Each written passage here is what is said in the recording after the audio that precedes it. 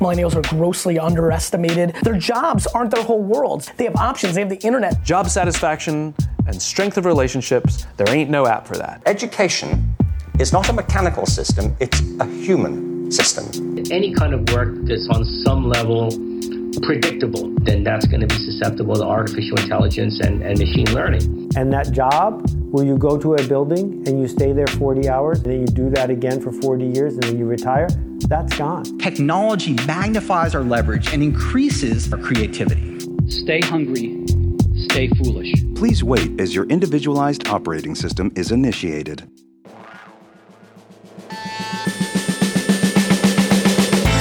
This is the Powerful Nonsense Podcast, guiding you through the madness of modern life. Now, here are your hosts, Wayne Ingram and Jem Yildiz. Sup, Powerful Nonsensers? Hello. We're back in your ear holes for episode 205 of the Powerful Nonsense Podcast. If you are joining us for the first time, I am Wayne Ingram. I am Jem Yildiz. And this is Powerful Nonsense, the Millennial Podcast. So, we got quite a lot of stuff to get through this episode. We've got a story about millennials and, well, obviously about millennials. This is the Millennial Podcast. But about millennials paying rent to their parents. We alluded to this a few episodes ago, so we're going to finally talk about it, about millennials being willing to date robots. And then also, we're going to be talking about the fact that the doorbell may soon be a thing of the past. Which means all highly relevant. Jehovah's Witnesses are fucked.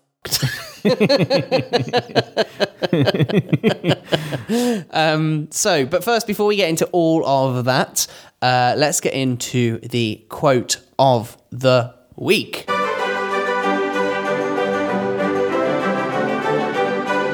So, Jen, this is another recommendation from you. Another book I'm reading. Actually, not reading, on the old Audible. Signed back up. Yeah. No, I've got 2 credits to spend on Audible, so I don't really know what I'm going to... Go wild. I think you'd like this book. Do you think so? I think so. I'm going to hold one off for the audio book version of Crushing It. Oh, yeah. Yeah. This could be the second one, then. Could be the other one. So this is from the book 12 Rules of Life, An Antidote to Chaos by Jordan B. Peterson, which we will get into in the book club at the end of the show. The quote is, "Intolerance of others' views, no matter how ignorant or incoherent they may be, is not simply wrong. In a world where there is no right or wrong, it is worse. It is a sign you are embarrassingly unsophisticated or possibly dangerous." So, what are your first thoughts about that, Wayne? Obviously, it's the first time you're hearing it. I understand why you were like, read that, Jem. That's quite a tough one to read. Yeah, it's not for me. You know my views on being open-minded to other viewpoints, and I appreciate I can be very, very ranty, but I will listen to another person's opinion and I will try and understand where they're coming from and their logic, even if it doesn't appear like I am. I will argue my point until somebody can kind of convince me that I'm wrong, but I am open to listening to it. I like the quote that often the Art of Charm, well, now the Jordan Harbinger show, which we haven't talked about yet, actually. That'd be an interesting conversation for me and you to have. But what Jordan Harbinger often uses, which is argue like you're right, listen like you're wrong. That's a really good quote. And I think that's just the perfect way to be when it comes to any sort of conversation or opinion. And I think, unfortunately, again, I try to avoid us getting political on this show because that's not why people listen. And I just don't think we need any more political commentary at the moment. But I think part of the state of politics in the world at the minute is based off of this intolerance of other people's views. And that's why we're in such a dangerous predicament politically around the world at the moment. For sure. Yeah, no, I think it's it's an interesting one, and I think what you can see as well on YouTube nowadays, which I really like, is like a new sort of genre of YouTube, is people debating each other. I don't know if you've kind of watched that. Obviously, I get a lot of vegan videos, and so you've got vegan people debating, but also I just like when there's this sort of platform for people to have the conversation. I do think it shows someone who's educated, because it's very easy to kind of get stuck in your opinion nowadays on like Facebook. When the algorithm's telling you one thing, you're only seeing one type of content. It's very easy to get set in your ways, and I think a lot of people, their opinion is also their identity, whereas actually a big part of learning and growing is actually being able to see things from other people's point of view. It's being empathetic enough to understand where they're coming from, even if you don't agree with it. And I think that's what makes better conversations and actually gets to the root of problems. Yeah, and I just kind of closing thoughts on the quote, really. I think we risk going in a very, very dangerous direction at the minute, where we're in a position where both sides of every argument are completely intolerant of other people's views. I see it with young people a lot, basically completely disregarding someone else's view because they don't agree with it, and just kind of going, well, you're wrong, and it's an opinion. We have a freedom of speech in the UK and other countries, and it is it is the most valuable freedom in the world and the most important freedom in the world. I don't think we should start censoring people's opinions. That's how you end up in 1984. And if you haven't watched or read 1984, I definitely suggest that you do. And that might change your opinion on opinions, actually. So I'd check that out, because we're treading a very dangerous line when we start shooting people down just because the zeitgeist says that they shouldn't have that opinion. That's an intense start. So let's jump straight into the story of the week.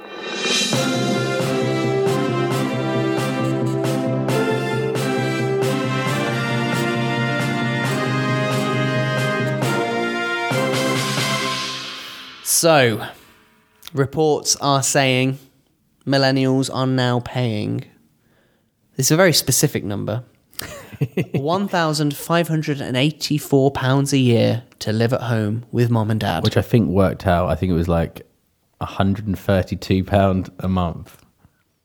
I think that's what it said. I think I remembered that somehow. Which is quite interesting, because it's surprising that actually parents of millennials are saying, oh, pay anything. I know friends who don't pay anything. I know when I... Outrageous. That's it. That's the conversation over. I know when I was living at home with my mum trying to save up, I was paying more than this in rent per year. So I think it's good. It shows that parents are at least getting something from the children that are living at home. And I think... As they should. Yeah, exactly. And it does teach, like what you were saying a few episodes ago, like it teaches a responsibility to understand getting in the habit of paying for bills. It's quite a low number, actually, which means that actually if millennials are good with their money and careful with their money, it means that if the average salary, was it 30k in London or something like that? And if that's all you're spending on your parents to look after you, which is probably covering all costs, food, heating, everything else, then to be honest, you've got a good window of saving, which is what worked for me, which helped me to save for my deposit. So actually, it's quite interesting to see.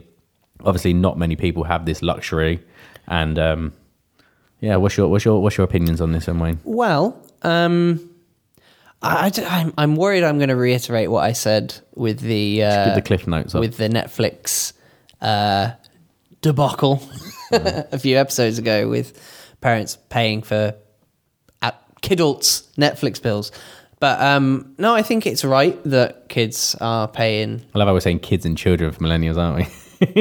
Oh God, dude! I didn't even notice I was doing that. I said children, and I was like, no, they are proper adults, proper millennial adults. I'm definitely getting old. Oh yeah, yeah. This is millennials I'm talking about, not just kids paying for or children. This is actually people of our age. Do you know what? I think it's because I automatically went into my head. I was like, well, yeah, I was paying my mum and dad keep when I was 18. So I automatically am just thinking 18-year-olds. Yeah. God, that's bad. Okay, so millennials. So people born between 80s and early to mid 80s to the mid 2000s. So. Well, okay. So we could be looking at anyone from age 35 down to about 18. Yeah. Okay, well, look, I don't have any problem with anybody that is living with mum and dad. I think actually in this current climate, I wouldn't want to move in with my mum and dad. I love you to bits, but no thanks.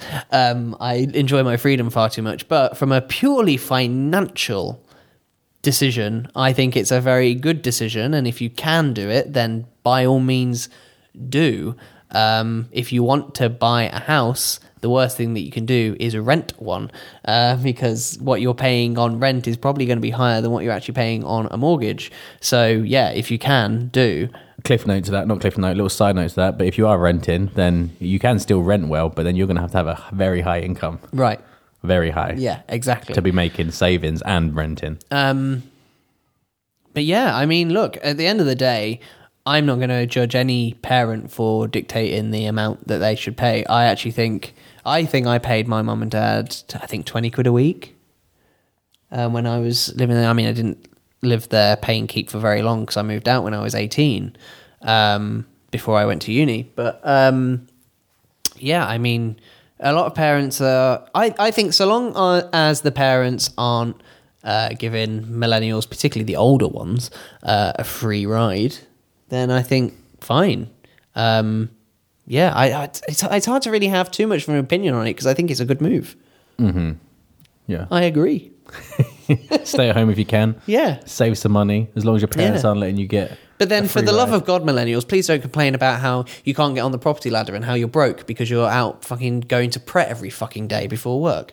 Oh, there he is. Yeah, no, it's true. That's the thing. If you're staying at home trying to save, and then at the same time you're having this lifestyle, and you're coming home, you're late, pissed, you spent 300 quid on a night out, and you go back to your parents' home and you're moaning about it, then there's a problem there because you're getting these savings and your parents are meant to be helping you, but actually you're part of the problem. And if that was me and my kid was saying I'm moving home to save, and then they're acting like an idiot with their money, I would be like, okay, your rent's either going up and I'm going to save for you, or you're going to just get out and live on your own because you need to take some responsibility for yourself. Yeah. Yeah. And I think this is the fine line, and this is the fine line, right? And I think this goes back to what we were talking about with Netflix Gate, was this idea of, so long as kind of what I just said a minute ago, so long as the parents aren't giving them a free ride, if you give too much of a safety net, millennials don't learn enough about responsibility and things. And I think that's one of the big problems as a generation that people are kind of calling us up on is, but you're not taking responsibility for yourselves. So yeah, that's kind of my only kind of red line with it, really. Just don't give the kids the kidults a free ride. Cool. So we teased some tech news that we wanted to talk about a couple of episodes ago. We're finally going to get into it with a little bit of tech news.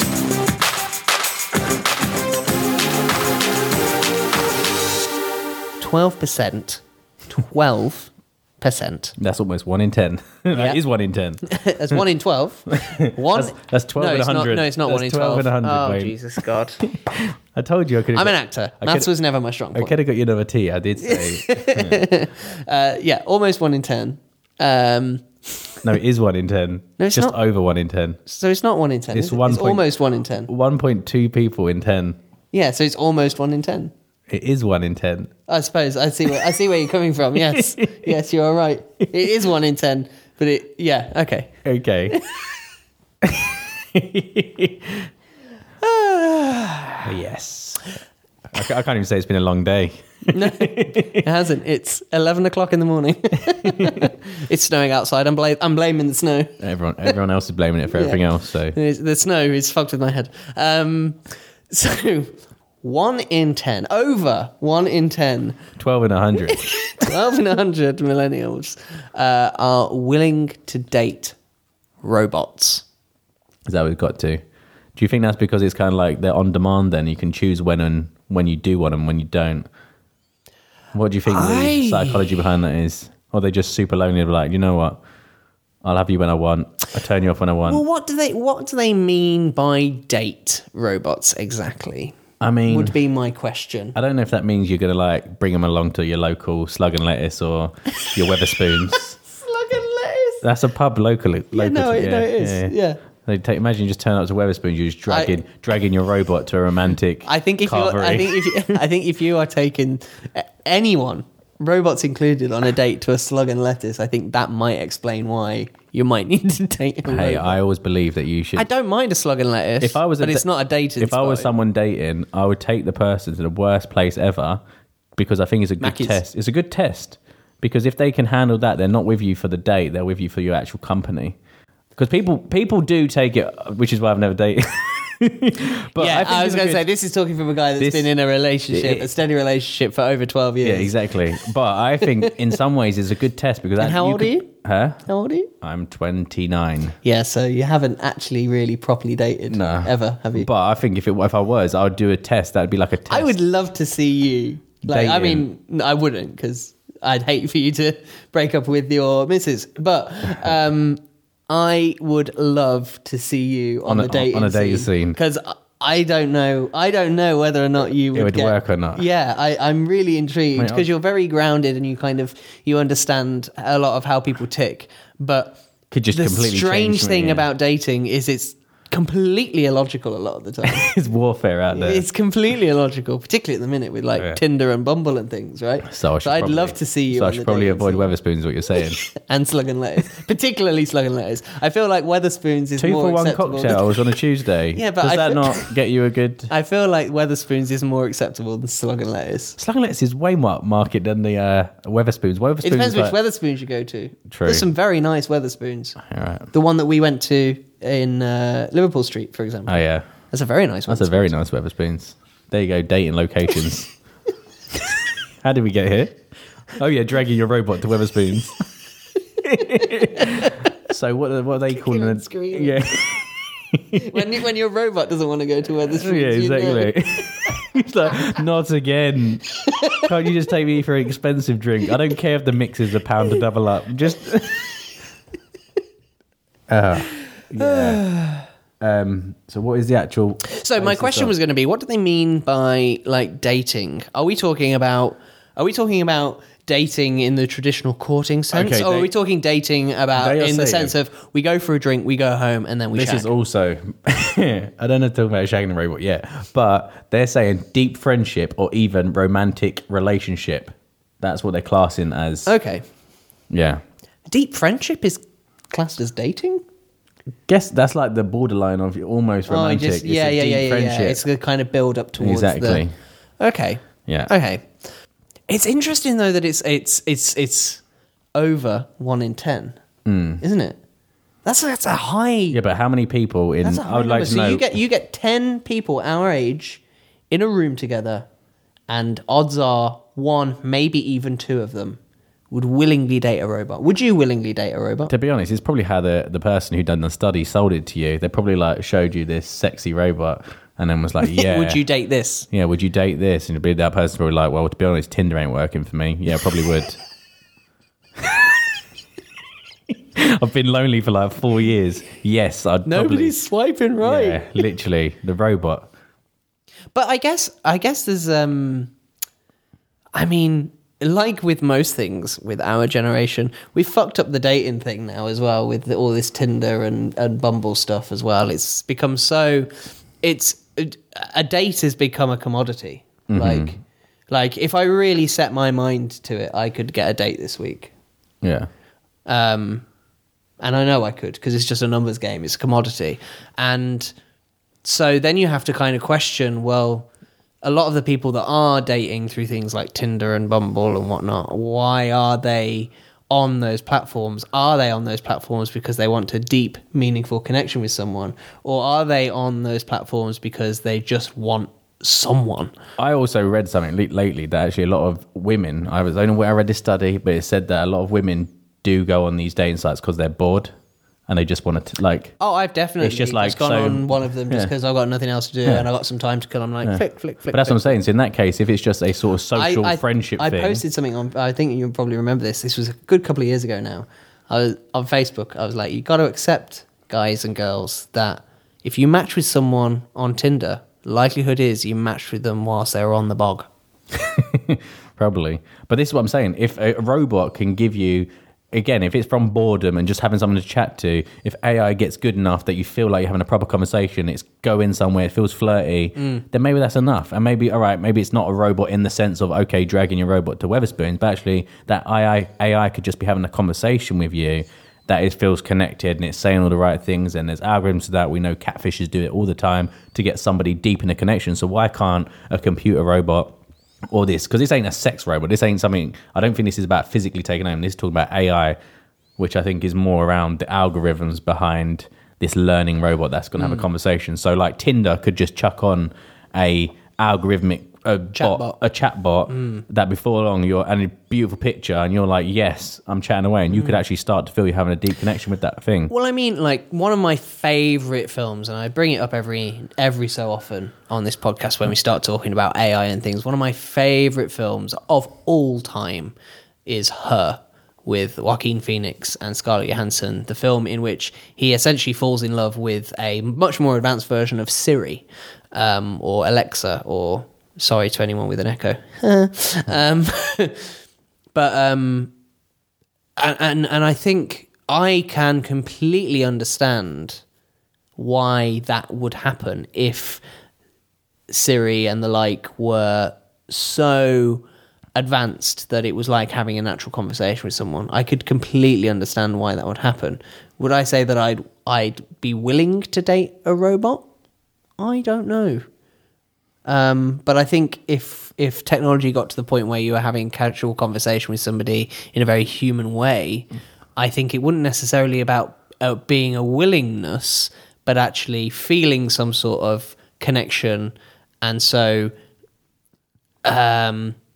find some sort of deep, I don't necessarily want to say attraction, but yeah, just some deep connection relationship with that artificial intelligence. But it'd have to be really convincing. Ex Machina, would you? Oh, yeah, fair enough. 20 years that might be around. I mean, Alicia Vikander is a very beautiful robot. Very beautiful robot, yeah. You'd definitely take her to Wetherspoons. Actually, you'd take her somewhere better, wouldn't you? Yeah, do you know what? I hadn't thought about Ex Machina. Exactly. I'm going to have to watch that again now. That's a sick film. That is it is a sick film in every sense of the word. Yeah. But that's what he's talking about, and I think it's going to get to that level. That's a good point, and I think it's going to start with the chatbots, and I think they are going to be just as clever. I think we know what makes people tick. I just think of catfish. These people are so manipulative, so great with conversation that they have like 40 people that are fall deep in love with them. So who's to say that that can't be made in some sort of algorithm that makes people feel connected, people feel in love with someone they've never met before, and like have like married over the internet without seeing their face. So I have no doubt you're going to have like these chatbots that have fallen into relationships, or now like you're going to have these flipping like not a virus, but like a software that is literally extorting money from people because it's fallen in love with thousands of people over the web, and it's a fake bot that's doing that. But that's what Her is. Yeah. That's what. Well, not quite so much. Yeah, not that, but it's like it's not so cynical as that. It just kind of happens. Yeah, naturally. it's a user interface. But I can see that happening in the future, where you're gonna have all these people who haven't got time for a relationship. They go home and they can sit on their computer and watch TV and swipe away and chat to someone that feels real. They might not even know that person's a robot. And before long, they're happily sending money. They're doing things. I don't know. It's just, it could get totally out of hand, which is why I imagine that's why millennials would be up for it, because I think it's actually, I think what people are wanting is this connection, this human connection. And a lot of connection is through conversation. Actually, conversation is something that can easily be replicated. Yeah. So before we move on, I got to ask you, would you be willing to date a robot? If I was a single person, I would probably be like, I'd be interested in it, but I'd know what the outcome is. I would like to, because you know you're dating a robot, it's not going to be the same. But you might be like, yeah, I'll have a little conversation. I don't know if I'd take it out. It depends how human-like and how it moves. If it moves like Ex Machina and it looks like that, why not? You would probably think, why not? You'll probably become some people's like little fantasy, like, oh, this is weird, I'm taking out a robot tonight. Well, that's the thing. I think that's the way it will go. When all this robotics and stuff and the AI stuff goes, I think it will be a bit fetish. Well, I mean, it is a little bit fetishized anyway, with like actual sex robots and things like that. But I think there will be, the more realistic they get, the less taboo it will kind of be. And I do think... Do you think there's going to be like prostitutes outraged that robots are taking their jobs? Oh, Yes. And these robots will just... You'll have the Uberification of prostitution. But with robots. But they'll be classified as sex toys, so it won't be prostitution.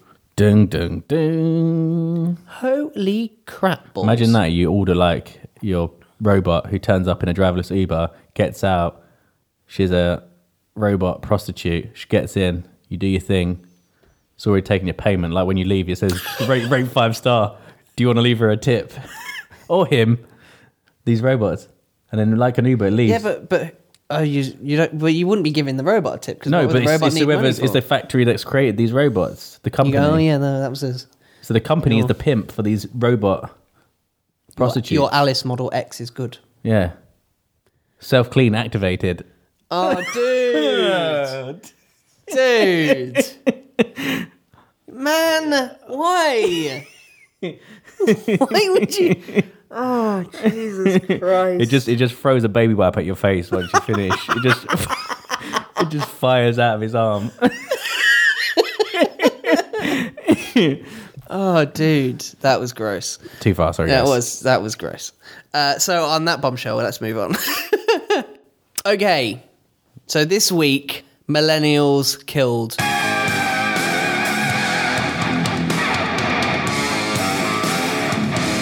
This week, millennials killed the freaking doorbell. What did the doorbell do wrong? Nothing. It just sat there on the door, chilling, waiting to be pushed. Waiting to be pushed by a Jehovah's Witness. Yeah.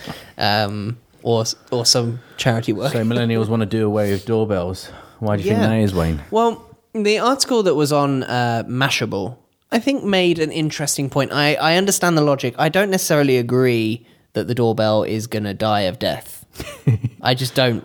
I don't think. Although you by your own admission don't really use doorbells. Not really. I was saying to you the other day, like when we used to podcast at your house, I used to like get to your house, and by the time as I'm walking towards your door, and usually I'd text you a little bit in advance, so literally the door's open when I get there. I'd be like, Wayne, I'm outside, and then by the time you've done your thing and got to the front door, I was at your door. So that was like ideal, and I think a lot of people do that nowadays, where it's like, all right, I'm outside, and that's the way of saying instead of ringing a doorbell.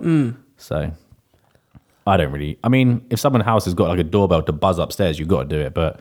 Probably in general. I only really do it when I'm going to someone's house for the first time and I'm not entirely sure which house it is. So I'll do it, so then hopefully they'll be at the door by the time I get by their house. So I'll be like, that's the house.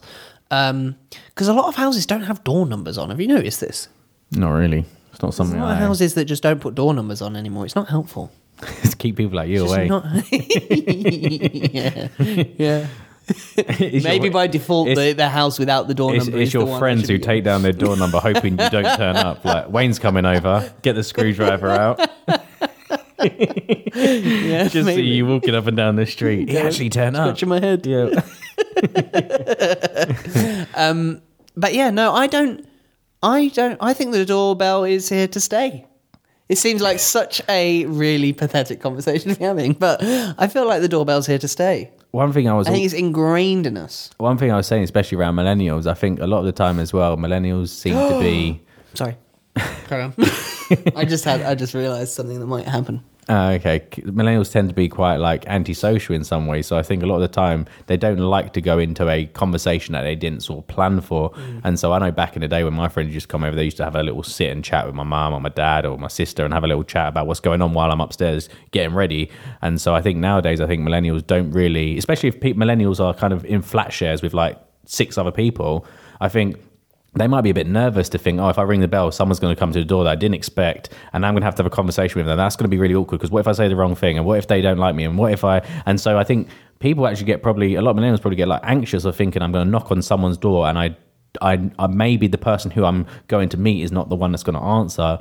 And I think that could cause a reason why maybe millennials are saying, do you know what, I'm not going to ring the bell, I'll just text them and they'll come down and get me. Saves any of these complications happening. Or if that's millennials just overthinking, as they do, and building something up into a bigger problem than it actually is. Yeah, I think there's an element of that. I don't think there is a problem with the doorbell. I feel like the people that are going, I don't want a doorbell, are the people that are really antisocial, as you kind of said. But I just had an idea.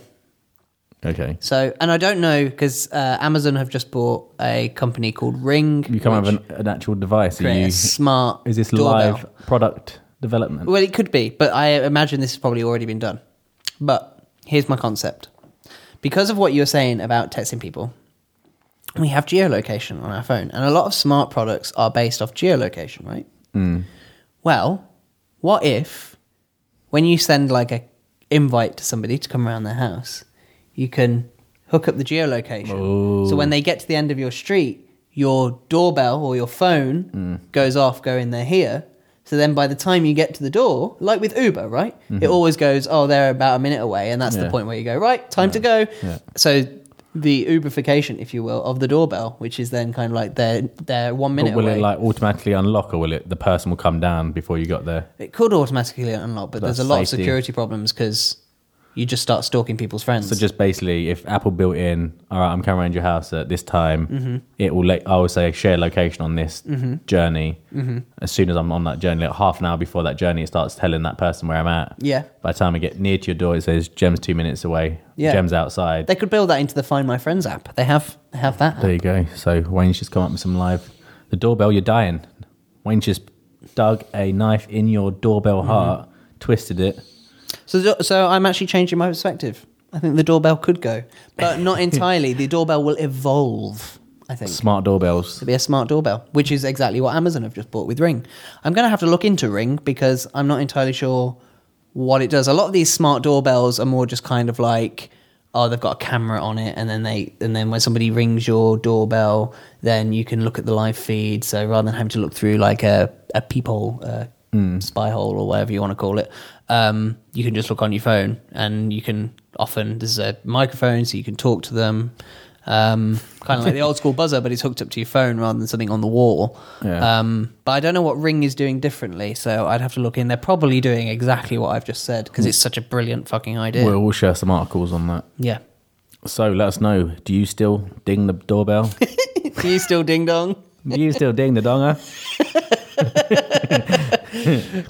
Cool. So before we wrap up, Gem, let's go into the book club.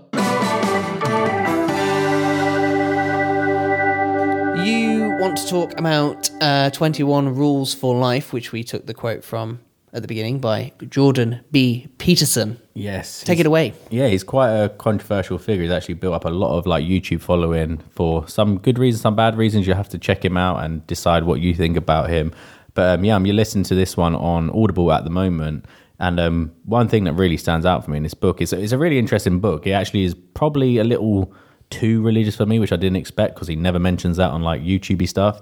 But one thing he says about nowadays, he's very against the sort of alt-left, like the extreme left, which again, I don't want to get into politics, but it's just an interesting view that he has on it. He's not saying that he's right-wing, he's open. He's, as I say that quite at the beginning, he's all about conversation. He's all about seeing like the moral way of doing things. One thing he said that's kind of stuck with me, and I've been kind of like saying it to everybody else around me, is this idea about having everybody's equal. Everybody should have rights, but it has to come with responsibility. And I was speaking to Wayne about this earlier. I think it's an interesting way of looking at things. Like everybody has the right to certain things, but then we have to be responsible citizens so that this can actually happen for everybody. So these things are available. I'm not going to go into too much because it could get very political.